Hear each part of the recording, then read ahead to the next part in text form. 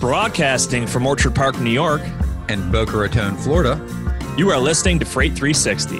Whether it's breaking news, tips to increase your business, or just some good old sports talk, this podcast is all about having a conversation about the world of freight. I'm your host, Nate Cross. And Benjamin Kowalski. Let's talk freight. All right, welcome back for episode 60. Ben, we've got another great one this week. We are joined for part 3 with our friends over at Crowley. We've got Jerome Thomas back with us again and joined by an additional special guest, Evie Chapman. We're going to get into Evie's role here in a short minute. But first, if you're a first-time listener, make sure to hit that subscribe button wherever you're listening to us. Leave that review. That helps us rank higher and reach a broader audience. And also give us some referrals. Share us with your friends and colleagues in the industry. So first off, let's get into a little bit of a sports rundown here. Jerome, we got you back for episode 3 here now. And I got to give you a shout out on your Nostradamus-like expertise in predicting the NBA finals. So you called it. I did, a couple months ago, I said it was going to be the Lakers that brought home the title. I felt like they were going to do it for Kobe. And, man, I enjoyed watching the finals, watching the Lakers bring home that title. It was nice. So, LeBron's got 4 rings now. So yeah, and I did like the LeBron James and Tom Brady tweets going back and forth. So it's always good. And they're the favorites next year. So we'll see if we can bring it back to back. I ask this, Jerome, even if he does end up with more than Jordan, do you think it's a comparable?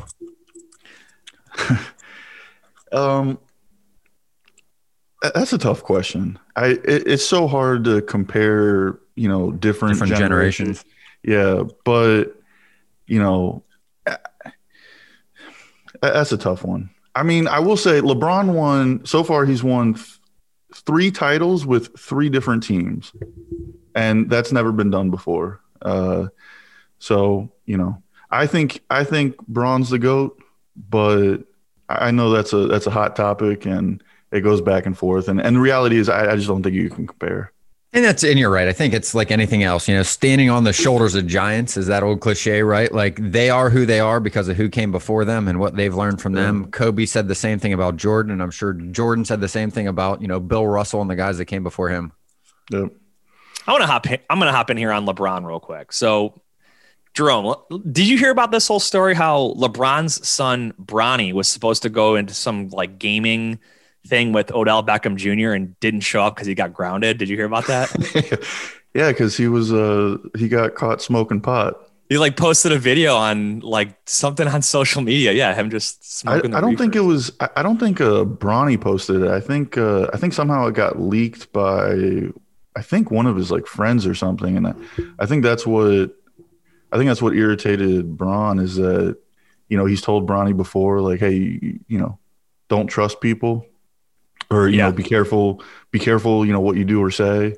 He's in the limelight already he's 15 or something like that. And the kid's already getting like offers to, for full rides at colleges. And he's like a sophomore in high school or something like that. It's crazy.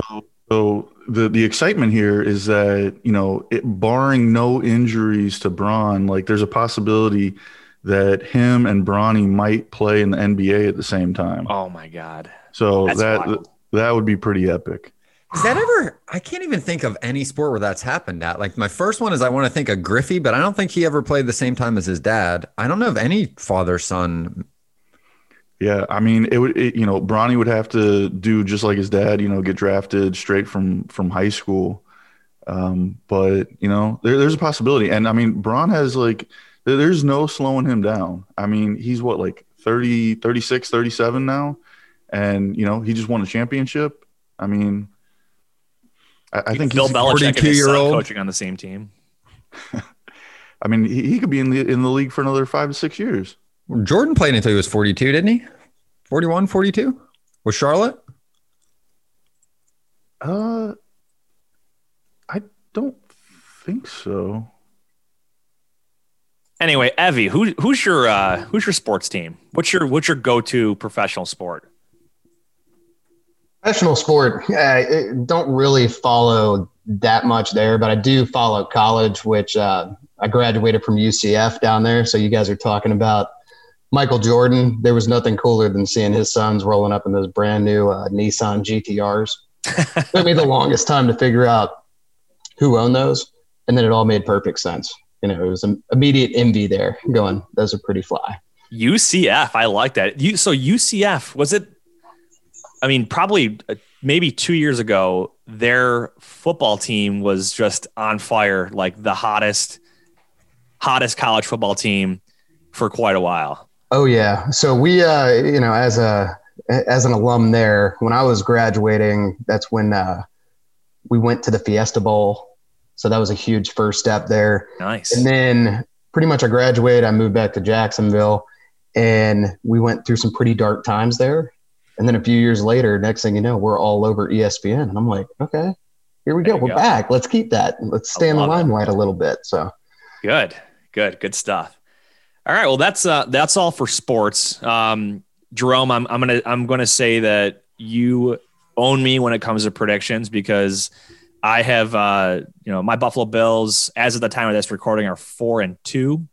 This is before we played the Jets in week 7, but I predicted them being 6-0, maybe 7-0, and I've been wrong the last 2 weeks. So we're gonna leave that where it stands. No one gets to rebut that portion, because the Bills. I will throw in that Jordan retired at 40. Okay, by the Ben way, gets to in rebut 2003. We'll change the subject for you. If Jerome keeps this up, we might be having to send him out to Vegas to play the actual tables. Let's do it on the wall. All right, let's get into the episode. This is part 3 with Crowley. We're going to talk about Heavy Haul. Heavy Haul is this is a really good topic. We've had a lot of people request us to talk about this. We've had a lot of questions on it, and I've never personally moved heavy haul freight, which is why this is great I can tell a lot of stories that I've been involved with, and agents that I've worked with that have done this at various brokerages. But who better to have on the show than the experts with Crowley? So Evie Chapman, apparently your job title is the executive vice president of heavy haul. No, I'm just kidding. That does sound pretty good. I like that. Jerome, was it you that had the story about you were called the president of, or the founder or owner Puerto Rico, right, Jerome? Like You're the founder of Crowley. That was an unfortunate incident. So yeah, we were down in Puerto Rico for a Wreaths Across America event, and someone thought and announced me as the CEO and founder of Crowley, and they were saying it in Spanish, so I didn't understand what was going on until someone told me afterwards, and yeah. So now when I go to Puerto Rico, everyone's like, "Hey, it's the CEO of Crowley." The limo picks you up, like all your drinks are calm. Love it. So Evie, what is your role at Crowley, and how long have you been with the company? And sounds like you've had quite a bit of experience in heavy haul in the past. Yeah, so I'm supervisor, one of the 2 supervisors now for full truckload for DFTS. I've been here right over 2.5 years, so working on number 3. Nice. Oh yeah, I looked at my LinkedIn because time has flown, so I'm sitting there going, 2.5 years. That's pretty love wild. it. But I think that's a good sign there. But I was brought in to help with heavy haul and actually build it. So when I walked in on the first day, we have 4 different regions, right? And heavy haul was kind of consumed by the 4 regions. And we broke that out of those. And really, we started out with 4 of the larger carriers. I'll leave the names out of there, but it was very limited in capacity choices. Now, okay, at some level, it was very easy because it wasn't that many emails or phone calls to make. But built that up from really 4 pillars there into a carrier base that would match the best of them out there today. Awesome. And that was all through relationships, but then also it was interesting because in this day and age of data collecting and sorting, you would be surprised how many people are just friends with other people that are willing to give that, their buddy's information to the guy that can get them moving and making some money. It's funny how big the world is, but how small it seems to be when you spend a little bit of time in the logistics world. I've seen people that hop from company to company and maybe change roles in their company. And next thing you know, it's like, I remember that name. And it's like it's a big, small world. It's funny how that all works out. It is. Well, I remember. Like someday when Jerome is the CEO of Crowley, I'm gonna be like, I remember him telling the story about when he was in Puerto Rico. Yeah. Well, it's a funny story. There is while we were growing and getting more people onboarded, there was pretty much two brothers that worked at different companies, and one was super responsive, always on top of his game, and we always found a solution to get a truck to where it needed to go. And one day, this other brother calls me and goes, "Hey, man, why am I not getting any love? Why's my brother always getting the love?" And I go, "He gives me a truck list. He calls me daily. His rates are good and his service is unmatched. Why aren't you actually telling me where the trucks are at? Why are your prices always high?" And it was funny because then that other brother calls and he goes, "I heard I got a good report card here." You did, man. Not to mention it was your brother, so I knew it was a little personal, I wonder how Thanksgiving dinner went between the two of them that year. It was probably pretty rough, not gonna lie. And they probably had to hear from the dad too. I was gonna say parents had to step in and break up the fight. Oh yeah. So you bring up a good point. So let's talk about, as kind of an intro here on heavy haul. It's a different animal than the traditional full truckload. So Ben, you and I have talked a lot on this show about truckload, and we're traditionally talking about a lot of dry van, flatbed, and sometimes we'll get into the reefer, refrigerator, temperature controlled stuff. But heavy haul presents a challenge that the novice broker is typically not prepared for, and it takes some learning experience to get really well versed in this part of the industry. But it's a big part of the industry, and there's a lot of challenges that go into it. So when we talk about heavy haul, let's just call it what it is. It's big stuff that's oversized, over-dimensional. It's going to require some permits in instances. It might be over the legal weight per axle, depending on the shipment. You might have to require escort drivers or, have a crew on site to direct traffic. There's all kinds of levels to heavy haul, but in general, there's a lot of difficulties that go into it. So, Avi, I'll let you kind of hop in here if you want to, you already talked about some of the difficulties as far as carrier relationships, but what are some of the biggest challenges you've seen in heavy haul versus just the easy traditional full truckload 53-foot drive? And I already named a couple, but is there anything else that kind of pops up to you that's just a big challenge that is difficult for someone that's newer in this realm? So yeah, one of the biggest things, and being in the office, I know Jerome, when he was sitting over with us, he used to love to see me drawing pictures on the whiteboard to explain. But he's a visual learner, I guess. Oh, definitely. And if you 100%. If you told him to draw it first, you would see kind of where most people default to. But it's not just dimensional; it's also knowing what you're loading. So to use an example, great point. Loading, we could go into it, but loading like a bus or an RV, right? It's long, it's tall, it's low. What other add-ons do you have? Do you have an AC bucket up on the roof that you don't necessarily see from the ground? So with most of the stuff that we're moving, both commercial and on the government, most people see the item sitting on the ground, but they're not seeing all the other stuff. So the width, rear view mirrors, the pop-out camper up on top, which adds another 8 to 12 inches, which now could throw you into a different scenario with height permits. They also don't think about, you also think about height from the ground, right? But you're not thinking about from the ground to the top of the trailer deck, which changes it up too. That's a good point. And I will, just to kind of hop in here, at least on the government side. So I personally have experience on the military side as a transportation officer that helped prepare a unit for shipment.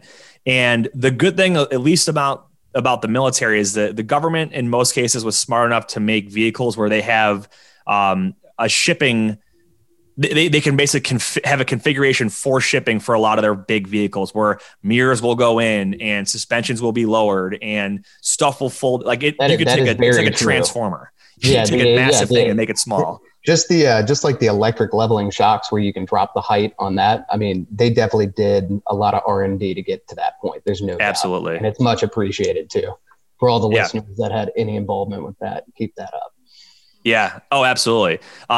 I would say on the commercial side, a lot of times, I had a guy the other day that asked me, how like he had a printing press, which I know it's kind of I've never seen one in person, but apparently for an LTL thing, it was too heavy and too big for like traditional LTL. And he was trying to figure out how to properly get it to fit in certain kind of trailer or equipment or truck. And it brought up the point, because I thought about this episode and I was like, that's a smaller item, but overall, what people have to think about is not just the size, like you said, not just the size of the item on the ground, but what kind of actual, flatbed is that going to go on? Does it need a double drop or a step deck or RGN? You have to look at all kinds of different things. How is it going to get loaded up there?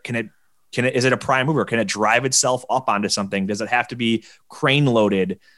There's all kinds of different considerations that go into that. So just kind of, coming from a traditional freight broker who moves domestic full truck of full dry vans of stuff, or reefer vans full of produce, or, steel on a flatbed, they don't have to think about this stuff. And that's why the heavy haul is a little bit more specialized. There's a lot more work that goes into it, but at the end of the day, it makes for really good business if you can do it well. Great niche. Let me ask you that, Evie. I mean, for some of our listeners out there that would like to get involved in this or want to start learning more to maybe, diversify their books or who they work with, what advice could you give them for, what would be the first, handful of things that you would do if you had to get to where you are again from scratch? So I think that there's something to be said for tribal knowledge. I actually had a carrier reach out a couple weeks ago, and they're looking into getting some RGNs, some step decks, because they're mainly flatbed carriers. And it changes it up a little bit, but the tribal knowledge of the people and peers that you're around, I don't think that you're going to have catch a lot of static or people worried about their market share if you're asking the questions in the right way. So I advised that one carrier I was talking to reach out to pretty much their neighborhood carrier that they've watched grow. Mm-hmm. And that gentleman had called me back and he said, hey, we're gonna try to help mentor some of these people with kind of what we've been doing to see if they're even interested in it. I mean, driver shortages and everything, there's deals to be made out there. I think that's a great point, Evie. I remember one of the first ones that I bid on for the SDDC. It was moving a satellite. It was huge. It was and it needed to go on like a 13 axle trailer. And what I had learned after I started making the phone calls to just try to locate where you would even find one of those is that everybody first was really helpful in just educating me. Like, hey, what do you need this for? What are you looking to move? And just willing to spend time to tell me what I should know and understand. The other thing that I found really surprising was that they all kind of knew who else had them. I mean, when you get that big, there's probably not that many of them, but they were like, hey, you got to call this guy in this state, call this guy. I know there's one on this location. Call these handful of people. Give me a ring back if they don't help you out. Like almost every person I talked to, if they didn't have it, they gave me the ideas on where my next phone call should be made. And they were super helpful in bridging any of the information gaps that I had. Absolutely. No, I mean, I learned a lot that way too. I mean, I would say that the vast majority, it's an open door policy and they're willing to help. Just knowing that being the broker that gets them free, if you're the guy that's known to be helpful, there's some more opportunity to be gained for yourself there too.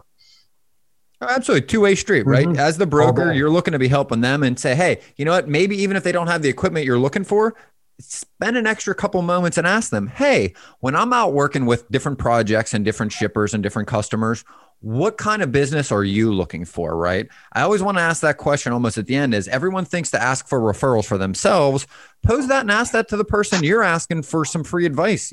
Hey, what makes a good referral for you? I'll keep my ear to the ground as I'm talking to other people. And hey, I'm going to keep them in my carrier list. And when that comes up, it might not be tomorrow, maybe it's 6 months from now, but I'm always looking back at that carrier list and going, hey, this guy hauls this equipment in this side of the country. This is what he looks for. When it comes up, you've got an opportunity to help them as well. Absolutely. And that is something different from, just standard freight movements. It really turns into, if you do it right, more of a family dynamic than, a transactional deal. And that's the other side of this too. Can you speak to a little bit about how that works on the project? Because it's more involved. Like you don't just tender the load, check, call it, and then you're done with it. Can you maybe take us through the life of, I know there's not an average heavy haul, but maybe some of the more common ones you've seen, what that actually looks like from cradle to the grave? Yeah, I mean, we could use examples for moving 120,000 pound propulsion shafts out of Virginia cross country, but you're dealing with an item that's 76 feet long. It's 100 plus thousand pounds, depending on what that system's going into. So 76 feet long, and you said over 100,000. So 30,000 above what an entire truck and full cargo should scale just for the item you're moving, correct? And add on there that you have to have the thing fully buttoned up like a good Christmas present, not the way that we would do Christmas presents, but full part up too. Not the way the four of us would wrap a Christmas present, but the way like we would want somebody at maybe Tiffany's to wrap a Christmas I'm more present. of a gift bag type of guy. Yeah. So Can't really do that with transportation though. So with that being said, right, you have to get the municipality and state permits for Virginia, which is somewhat unique, right? So you have to apply for the state, because right there in that Norfolk area, you got all the channels and tunnels. I'm not sure how exactly they refer to it because the locals call them one thing, and then I hear the other. But you have to get two different sets of permits for the same spot, right? So municipality and then state.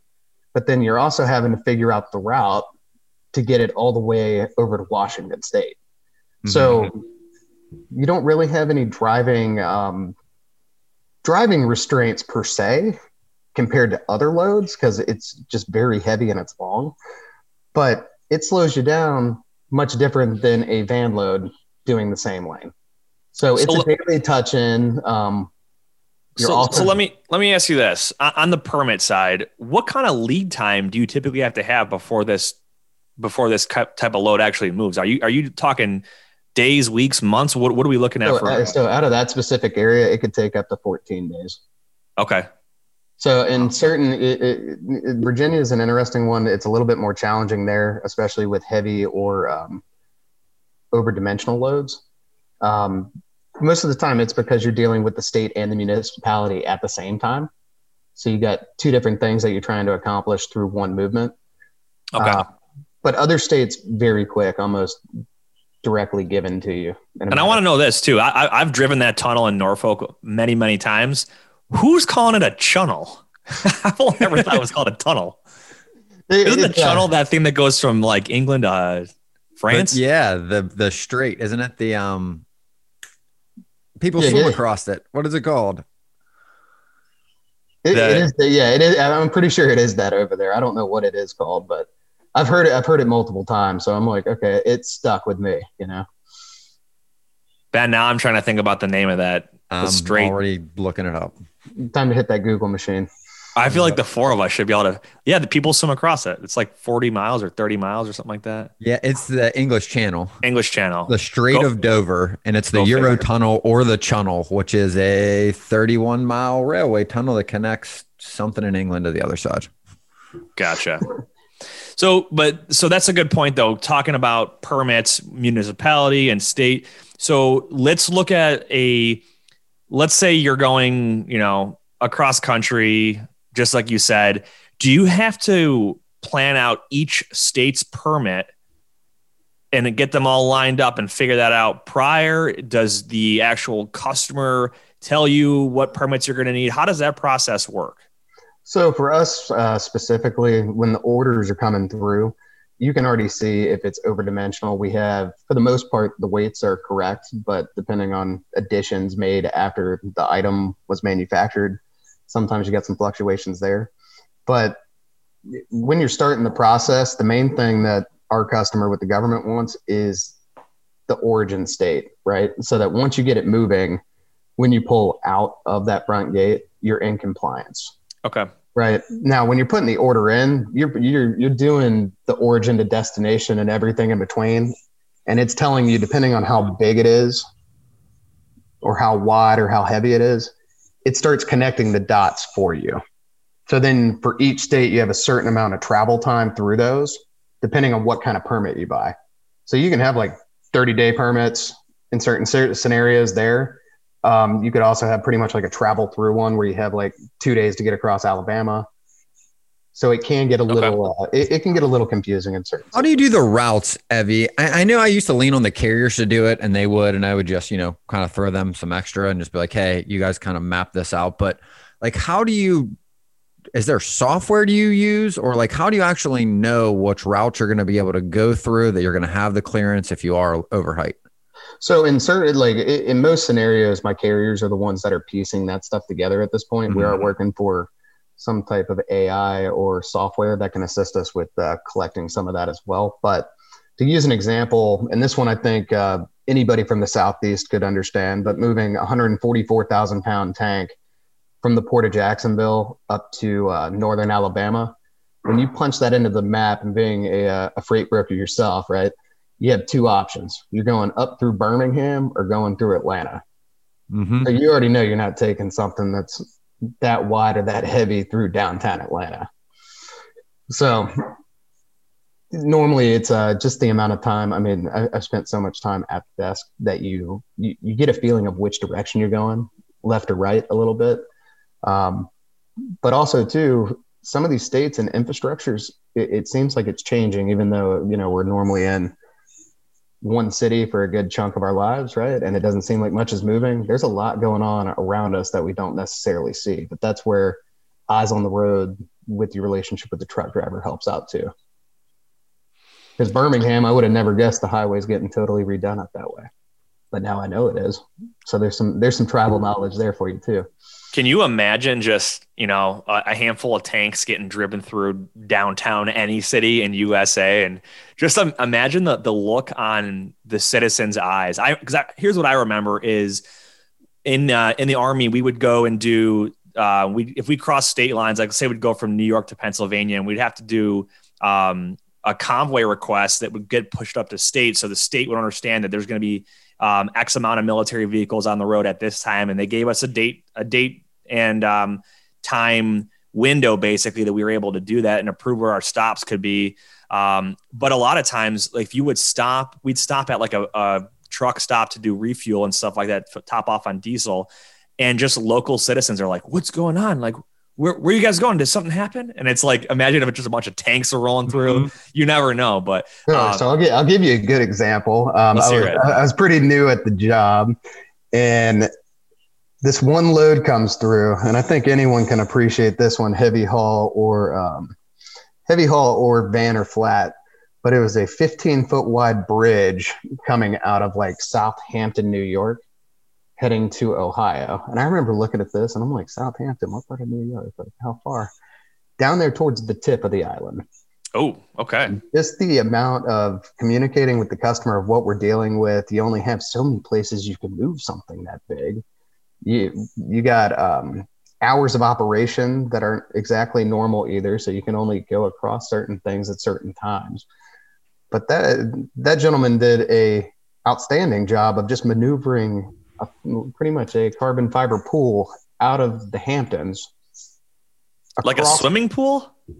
That's what they told me it was, but made out of carbon fiber, which sounded carbon awesome. Fiber. It sounded pretty. I think those are. I feel like those are getting more and more common now. They're like pre-built, so you dig a hole and drop them in. That's versus an expensive like material though for a pool. So you can imagine high rise. We're out near the Hamptons, right? You said Southampton. This is the tip of Long Island. Oh yeah, and I'm sitting there trying to figure out. Yeah, I'm trying to figure out what we're doing with a carbon fiber pool just by itself out there, and why it needs to head to Ohio. What are we doing building those over there? What is it just doing there? But that was a challenging move because, I mean, you pretty much dead end right there into the business in New York. Yeah, there's only one way to get out of Long Island, and that's to go west through the greater New York City area. Oh, yeah. That is it. Stuck on an island, literally. Oh, yeah. Tolls and permits, that whole thing. But that's the level of $1 million in tolls, probably. That took about 2.5 weeks just to get the permitting and the escort through the city. And then that gentleman had to execute the plan, which is just as daunting as getting all the paperwork ready. So what kind of, let's say a permit is done incorrectly. All right. Have you had any experience or heard stories from anybody where if they say there's an inspection along the way and they don't have the proper permit, or something goes wrong and the proper permit is not acquired, who's at fault? What kind of ramifications are potentially up in the air for that? How does that look? So that's definitely on the operator at that point for not having the proper equipment there. But or not the equipment, but the proper paperwork. And then it can get pretty bad. It can get down to having to reorder a permit on top of the penalties and ticketing on top of that. It's also hitting, I'm pretty sure it's hitting their driver score too. Yeah, I bet. It's hitting their motor vehicle record, which then puts them in kind of a bad spot all the way around because you want that thing clean. So, I mean, and let's say that they loaded something that was way too heavy for just the total equipment that we're pulling it on. It could turn into pulling a crane service or some serious handling equipment out to the side of the road at the scale house to reload it on the proper equipment. So sourcing a new driver with a new rig to make sure you're in compliance with the state or federal DOT. So you're talking like cross-docking with a crane by a weigh station, something that weighs possibly over 100,000 pounds under the correct piece of equipment. Yes. That's a bad day right there. What's the biggest bill you've ever seen on that? What's the biggest expense you've ever seen? I can't imagine that's cheap. I haven't seen that yet because we got a very solid group of guys, but I have heard some horror stories. Good answer, Evie. I like it. Gold star. So I do like hearing some of these good stories here. So I'm gonna give you an example of one that just kind of a funny one when it comes to heavy haul. Had a driver. This is a company I worked for in the past. We had a rep that was moving an excavator, and the driver just kind of went AWOL. Couldn't get any kind of GPS tracking. Wouldn't answer any check calls, and had a brand new excavator that he was moving. Finally, like 4 days later, got a hold of the driver. The excavator gets delivered and it doesn't look brand new anymore. Come to find out, the driver had stopped at his house along the way, offloaded it, and dug a hole in his backyard to install an in-ground pool to save himself money. That's a true story. Like that is outstanding. Stuff up, but like that is outstanding. That's awesome. Very creative idea. Didn't even clean it. Didn't like drive it through the car wash or try to hose it off. I mean, you'd have to power wash that thing for hours, but I mean, good thinking on his part. But have you run into any crazy funny stories like that? No, nothing. It was probably the guy that was hauling the pool for you. It might have been that guy. None of that's actually been reported to me, just because being with the government, if there's anything funny with the equipment, I mean, there's sites that if you unchain it in transit, you're taking it back to the origin if you're caught. So it's not worth playing around with any of that for the sake of time lost or effort lost too. If that makes sense. If you're found to be doing something funny with it, you're pretty much going all the way back to where you came from to redo it again.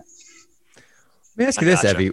What's one of the largest moves, or I guess one single move, largest bill you've ever seen? I'm curious some of the pricing on some of these large moves. What are some of the rates that you've seen to move? Let's walk through the example you were going before, 75 feet, 120,000 pounds. What were some of the quotes you guys saw on that? What we're looking at pricing? Yeah, I mean, so there's probably a better example, but it was moving right around 150,000 pound generators that needed to be on stretch goosenecks. Mm-hmm. So these things were 47 feet long, had to be supported the whole way. And there was quotes coming from $40,000 to $170,000. So, I mean, and the guy that moved it was happily on the lower, but in between. Just because of the permits and there's only, kind of like you were alluding earlier, there's only so many pieces of equipment that can handle those weights. And then you throw the dimensions on there too, because the thing was just shy of 15 feet tall.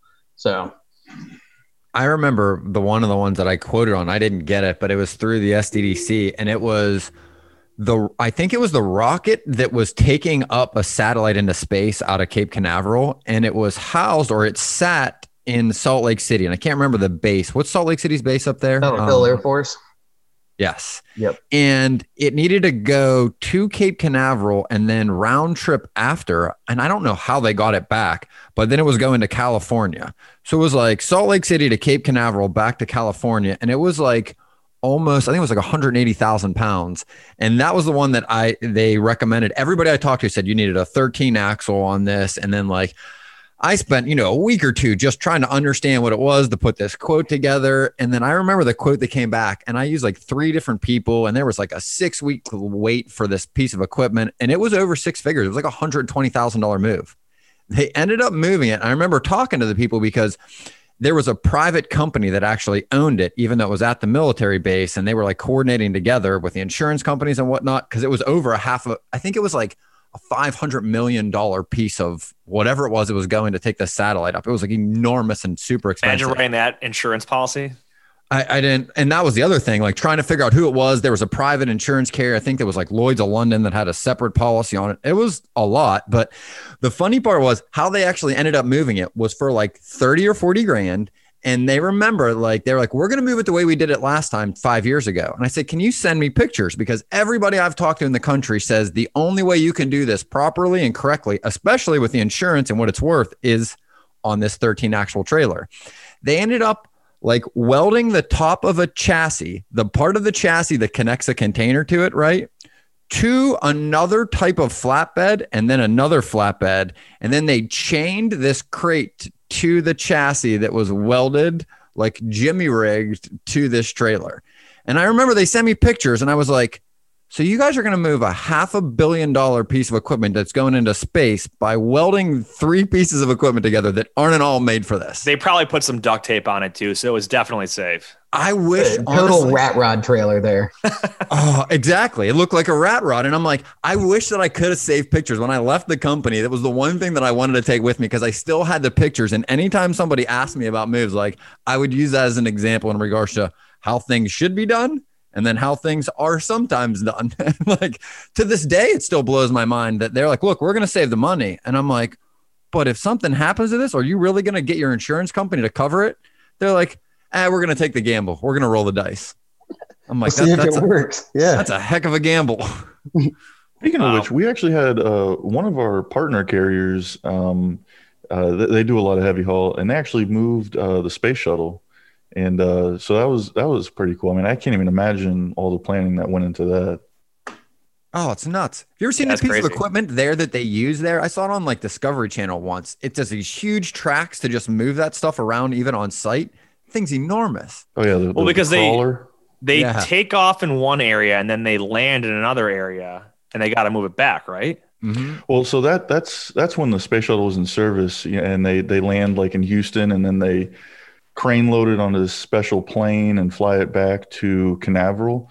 But this particular move was when the space shuttle retired and they had to get it up to one of the museums. I remember seeing pictures of that. And so, yeah, it's pretty cool. I don't know. It's like probably 10 years ago, something like that.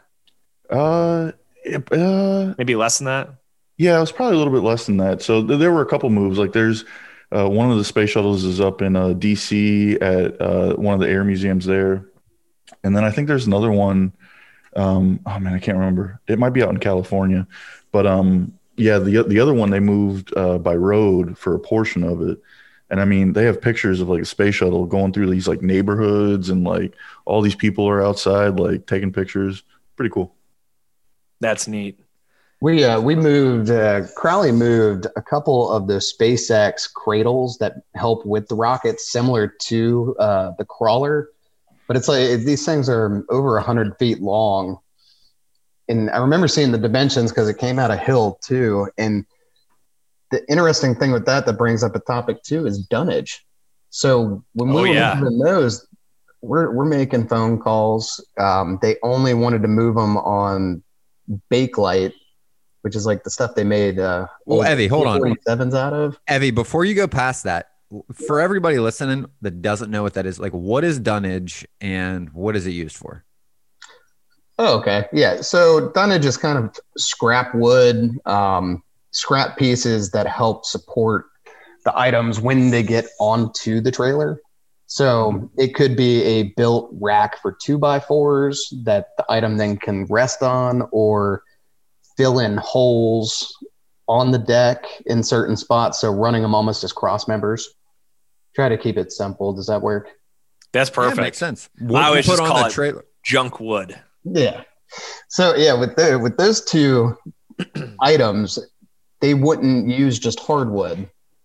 Normally hardwood is acceptable. I don't know all the different species that make up hardwood, but when I saw in the description Bakelite, that's very hardcore wood. And I probably spent 3 days making outbound phone calls trying to figure out who had Bakelite that was the size of a railroad tie. And What is only, Bakelite? Bakelite is wood? It's a type of wood. I'm not even sure if it's real. Sounds like a wood. cryptocurrency. Well, so when you see an AK-47, like a real one, the wood on there is actually Bakelite. Okay. For the most part. So I think it's a manufactured wood, but it's a very tough. But to think that there's a market for Bakelite dunnage. I would have never known, right? When we went to go every day. Yeah, when we went to go pick the items up, we actually paid a gentleman in a pickup truck to drive all the way back, which was pretty much half the US, to go pick the stuff up to bring it up towards Utah, just so we could load the items. So they try to keep it right down the middle of the US. But it's another one of those things that you just don't think about with specialized movements when that's the only thing that you can load it on, or that's the customer request. Bakelite is the first plastic made from synthetic components. And it kind of looks like wood, right? It used to have formaldehyde in it, which then I guess it looks like it got banned, but in a lot of cases is still used and can be very, very expensive. You said so, Eva. You mentioned how it's the material that the AK-47 is made of. It must be durable because I mean, you could take an AK-47, throw it off of a 100-foot building, and then submerge it in water and mud for like 3 days, and you pull it back out. And next thing you know, it's just pop, pop, pop, pop, pop. I mean, that's the only reason I knew what Bakelite was when I read the description. I was like, why would it like that? That's a lot of Bakelite there. Yeah. So good stuff. That's fun. So some of the one of the things I wanted to ask about, because I've talked with a lot of independent freight agents and licensed brokers who, when doing project and oversized heavy stuff, like I've dealt with people that have moved silos and wind turbines and just huge construction equipment for projects. They will actually go on site at pickup and delivery to coordinate whether it's cranes or work crews, stuff like that. Have you guys had any experience with having team members on site at the origin or destination of any of these large moves? Yes, we have. For certain scenarios, possible marketing, a good Crowley photo with the partner carrier. Photo op, yep. I mean, Jerome, we shipped Jerome up into North Carolina, and he was up there in the rain for a week or so. Yeah, so often with these big projects, we'll have people on site coordinating, not only for like the single heavy haul moves, but a lot of our heavy haul is done in like large project type moves. So it's not just one tank moving, it's 45 of them moving. And so what we'll do is we'll have on-site reps to kind of manage the communication between our customer there on site, as well as the carriers, make sure all of our paperwork is in order, make sure that the equipment, the driver's equipment coming on site is up to par. And so a lot of times for these large projects, we have people on site kind of managing and overseeing that. Yeah. It's definitely good to liaise and have that representative there to help communicate. And I think on top of that, you get to see the fruits of your labor. It's a rewarding part of the process. So personally, I was up. I don't know about North Dakota, but well, I was up in Cherry Point, North Carolina, overseeing one of our very first unit moves that we did. And I think it's a Marine Corps base, right? Yeah. And we were moving 130 pieces of equipment, from everything from these MRAPs and Evie, what were the other things that we were moving? I was about to say, you can't forget the hydro seeder. I mean, some of these things were enormous, but seeing all the drivers come and seeing the base load these out and how they do it, and it was pretty cool to see, and it was cool just to see the equipment that we're moving. But yeah, we oftentimes will have people out there overseeing that stuff. That's cool. I like it. So we got a couple of good questions I want to wrap up the show with, but before we get into them, do you guys have any final thoughts on Heavy Haul, or anything you want to point out as far as Crowley's relationship in the industry or anything like that? I would say from our end, I know there's a lot of people that are interested in getting involved in Heavy Haul. I think Evie gave some really good advice at the beginning to kind of collaborate with some of your peers in the industry. And I think that's really good advice, as well as working with, someone like us that can kind of help navigate some of those challenges. And we do have that insight that we can provide as well. I mean, Evie and his team do a great job with that. So I think that's some pretty good advice for people that are interested in doing this, but maybe they don't know what the first step is. Right. I like that, because I think the point that Ben and I drive home on most episodes when a topic comes up that's fairly new to somebody is to learn from somebody that has experience. So don't just hop into Heavy Haul if you have no idea. You're not just gonna be like, oh, I heard episode 60 of Nate and Ben's podcast, I'm gonna go do Heavy Haul now. I heard the guys from Crowley. This can't be that hard. No, you got to go learn from somebody that's experienced and learn the ropes. And then obviously, if you've got carriers that have the right equipment, yeah, you guys are likely a very, very good third-party logistics company to work with to move some of that freight. So I like that. The good thing, not to tout on us too much, but the good thing is, our carrier network of Heavy Haul, we can't just have any network of Heavy Haul carriers moving freight for us, right? We strategically took the time to find the best of the best to move this stuff. I mean, if you're moving a tank or a Humvee or MRAP for the United States military, you have to have a certain level of trust and confidence in your carriers that they know what they're doing and they know how to do it and that they've done it before and that they have good performance and things like that. So, it's something that we take a lot of time and energy to kind of invest in. So love it. So that brings us to our first Q&A question. So the question was, how do I get oversized carriers? Am I going to load boards? Is there a website or a database?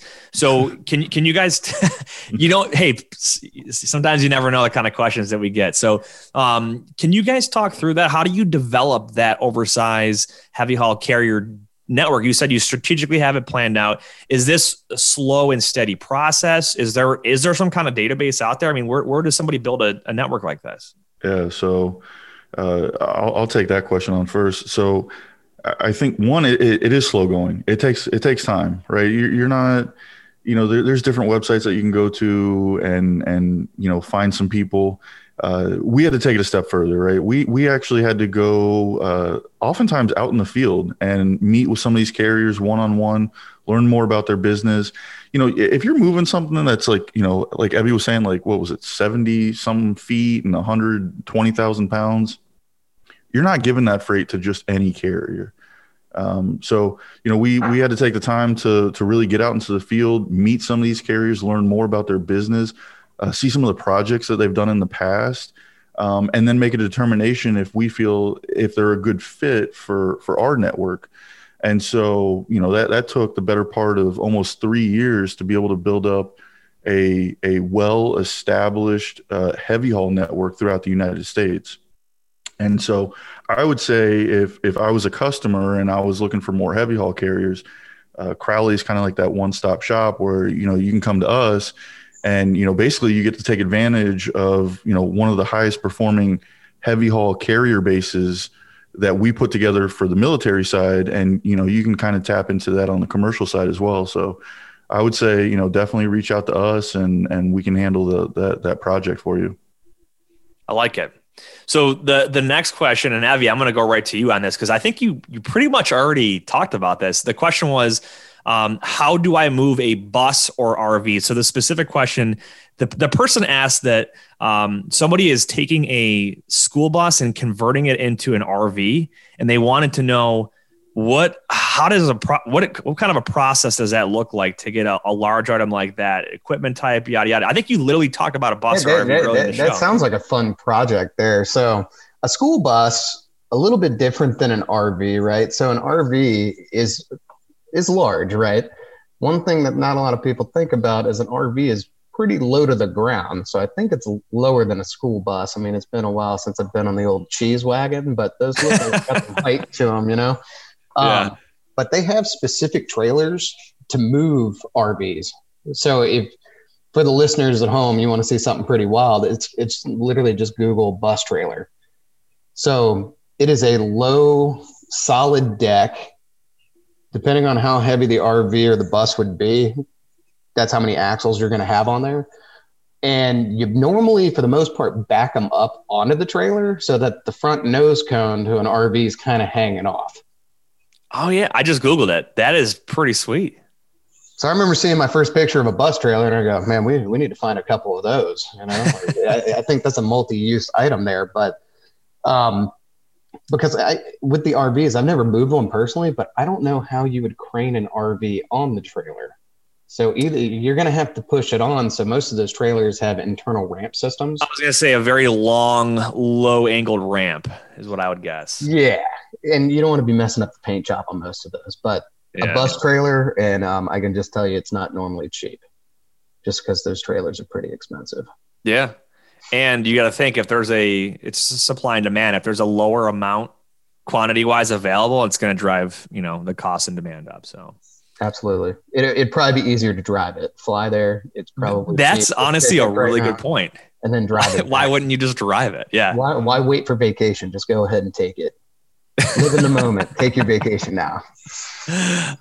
You know what? After all this time talking about it, I guess unless it's out of commission, just drive the damn thing, right? Mm-hmm. So fair enough. All right, the last question. Ben, we kind of talked about this earlier, and we can kind of keep this, or unless you guys want to hop in too. Somebody asked, this is actually a driver, a carrier that asked this, is why aren't brokers offering a packaged round trip deal on the spot market? So basically the carrier says, well, you're going to give me a load that goes from A to B, but why don't you just give me a load that gets me from B back to A and do it as one all-inclusive trip? So my answer is good brokers do that already. And you can only do that if you have the freight to actually accommodate a round trip deal. So for example, like US Postal Service peak season starts in about a month. There's a lot of back and forth, zero dead mile or zero empty miles round trip type of projects that are available for carriers like that. But in the regular spot market, there's not always freight available to get a carrier from A to B and then back to A. You've got to have the available loads there. Ben, do you have any insight on it? I mean, that's really it. It's usually that they don't have it. If the broker's large enough, they leverage other customers. And if you think about it, even from its simplest sense, if you're a shipper and you have loads going from point A to point B and point B to back to A, it makes more sense for you to hire a driver and buy a truck. That's what Walmart does. That's what a lot of the larger shippers that have these round trips, because they can keep them loaded and keep them moving. Mm-hmm. But if you also think about the job of a freight broker, right, you're going to be calling to establish relationships with a shipper. You typically usually get one side or the other. Sometimes you have shippers where you do inbound and outbound, but few and far between when you get into anyone's routing guide are there round trip loads that are then also hitting the spot market. Because even if they are available, they aren't timed in a way that would allow you to unload, reload, and come back. They may have that load. It may be available only on Wednesdays they're tendered, Mondays or when the other side of that's being tendered. So you would need a lot of things to happen correctly for that to be available. And that's just why they're not so widely available. But ask. I mean, that's the first thing. Ask, hey, do you have anything else? Because I know as a broker, the first thing I'm going to do is jump into my company system and see if they're there, see if I can match up the days, and then get on the phone to see if that other broker can maybe push the shipper to do that. It's also a good way for somebody, if you've got a prospect that ships out of a destination that you've got a load going to, then you can actually not just fake it and say, hey, I've got trucks in the area. You can actually be honest when you say, I have a truck that will be there on Tuesday. Do you have anything going back to here? So that's good. Jerome and Evie, do you guys have any input on this about do you guys have any round trip lanes like that you've been able to work it out with carriers? Yeah. So of course, Crowley has the answer for everything. I love it. I'm going to play devil's advocate here because I think that's a really good question. It's a great question. And in theory, it sounds easy. But to Ben's point, there's actually a lot of variables that go into it. I would say one of the biggest variables is technology, right? If I'm a broker, one, I might only be looking at a small set of available loads. Maybe I'm only looking at one or two of our internal customers, and we have other brokers that are working on other customers' freight, and they kind of act as like the CSR. But I think technology comes into it, because does the broker have the platform, visibility, right, to give them the visibility of, hey, maybe I'm only booking freight out of the Northeast, and that freight going to the West Coast, I'm not responsible for booking that outbound West Coast. So, I'm not really concerned with that. And so I think to when a load comes up and you're talking to a carrier, the technology will say, hey, you also have this other customer's freight that might be a good backhaul opportunity to offer that package to this particular driver. I think that's the biggest thing right there. And I think it's also reliant on having many, many customers, because the chances of getting a round trip kind of package only using one customer is going to be very challenging, right?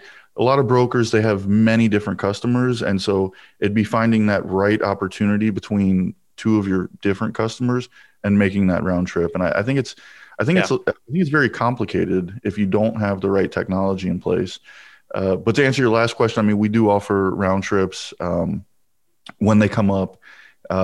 Sometimes the challenge is, are the ship dates aligning to where it'll work out? So that's a good point. And on your technology piece, I have seen, like you said, you've got to have the customer base to do that. The larger scale a brokerage gets, this is when it becomes a little bit easier. You've got more reps with more customers, more loads in general. It's going to allow you to match more of them up. So that's a good point. Evie, did you have any input on it? I think they covered the bases about as solid as it could get. One of the scenarios I just add in there, even though it's a smaller percentage, is even if you had a B back to A, wherever B is, that driver individual does not want to go there anyway. So there's certain places that, and I understand that people just do not want to drive a big rig. Totally understandable, but you do hear that a lot too. Even if I had a load coming out, I wouldn't take that one. I got you. New York City? Yeah, as I said, New York City. Yep. And you see a lot of that, it's right now with the whole COVID situation. When that was coming out, the Pacific Northwest, there was some serious coaxing to get to go up there. California, New York, the whole Northeast, which, I mean, it shows when something big like that happens, it doesn't matter what's going on. Nobody's just hopping on that one. Same thing. I mean, this goes all around. You look at, I've talked to drivers in the past that once you hit like November, December, they're like, I'm not going above the Mason-Dixon line. You're out of your mind. Yeah, I'm not dealing with that snow. I mean, the forest fires out west too, depending on how far you were going over. Yeah. People don't want to, I mean, I don't blame them. I don't want to be driving through that either. Yep. In a normal car, in a normal four-wheel. Oh, I love it. Well, good discussion. Great show, Crowley. Glad to have you guys back on here again. Evie Chapman, love it. Good to have you on for the first time. Jerome, third time's the charm. The Nostradamus of sports predictions. Gentlemen, it's been a great show. Any final thoughts from anybody? So final thought, we're going to have to plan on meeting back next year for the finals, because I feel like me telling you guys that the Lakers were going to win on this show had some sort of impact on the results. So since I want the Lakers to take it next year, we're going to have to do the same thing next year before the finals. I think you're going to be a bookie in the next 12 months then. Maybe. Love it. I wanted to add one of the big things we talked a lot about, and I think Evie did a great job explaining the nuances and the work that goes around and the hours that go into doing a lot of these things. Whether it's 3 days making phone calls to find dunnage, or whether it's 2 weeks to map out, the permits and things, right? That's time. That's a specialized skill set. That's value add, right? We talk a lot on this show as a freight broker, as a 3PL. How can you add value and what is that worth?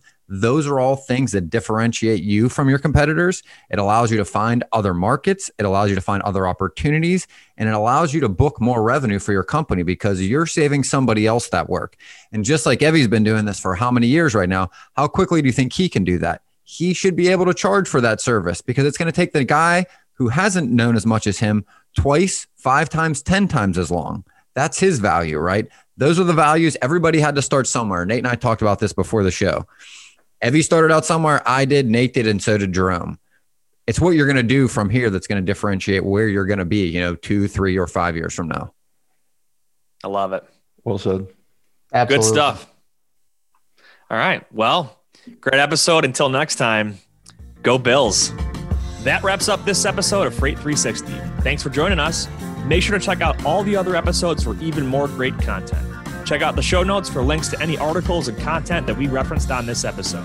Visit us on the web at www.freight360.net. And if you'd like to learn more about a new home for your agency, contact me directly. And if you'd like to learn more about me coming out to run a free complimentary sales training for your team, check me out on LinkedIn or again at www.freight360.net.